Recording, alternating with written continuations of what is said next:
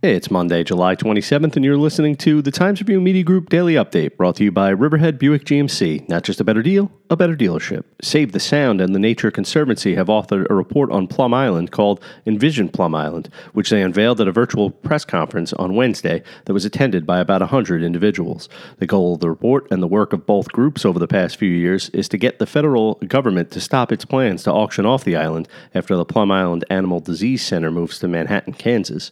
Among the many stakeholders and officials who attended Wednesday's press conference were both U.S. Senators from Connecticut, Richard Blumenthal and Chris Murphy, along with 1st District Congressman Lee Zeldin, who has been a vocal supporter of preservation. Both New York Senators Chuck Schumer and Kirsten Gillibrand praised the report as charting a path for the island's preservation. In a statement, Mr. Zeldin said he was honored to serve with other state and regional political figures focused on the island's preservation. The federal government put the island up for auction more than a decade ago. The island is now under the Department of Homeland Security.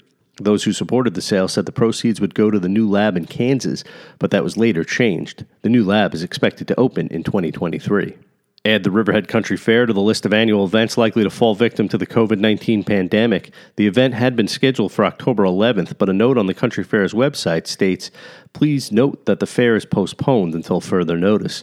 The Country Fair's telephone line had a similar message stating that the 45th Annual Country Fair has been postponed due to the governor's restrictions. Festival organizers promised on social media to, quote, think outside the box in an effort to keep the festival alive, but stated, quote, it is off for now. This would have been the 45th year of the fair, which started in 1975. Sampling performed by SUNY Stony Brook has confirmed the presence of a new cyanobacteria bloom, more commonly known as blue-green algae, in Laurel Lake in Laurel, Suffolk health officials said in a release Saturday morning.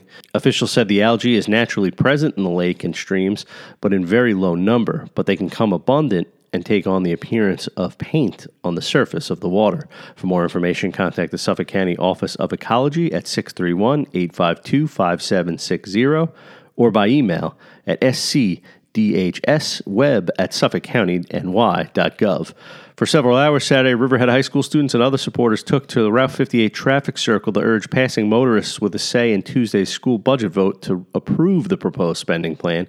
The event, which attracted dozens of supporters, including parents, younger students, and even some faculty, was organized by sophomore Andrew McGray.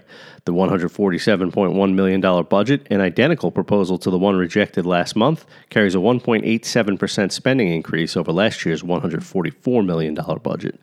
A heat advisory is in effect for today with temperatures in the low 90s and the heat index reaching nearly 100 degrees according to the National Weather Service. Low tonight will be around 73. I'm Grant Parpan, and that's our update for Monday. Check back for more news throughout the day. Once again, today's report was brought to you by Riverhead Buick GMC. Not just a better deal, a better dealership.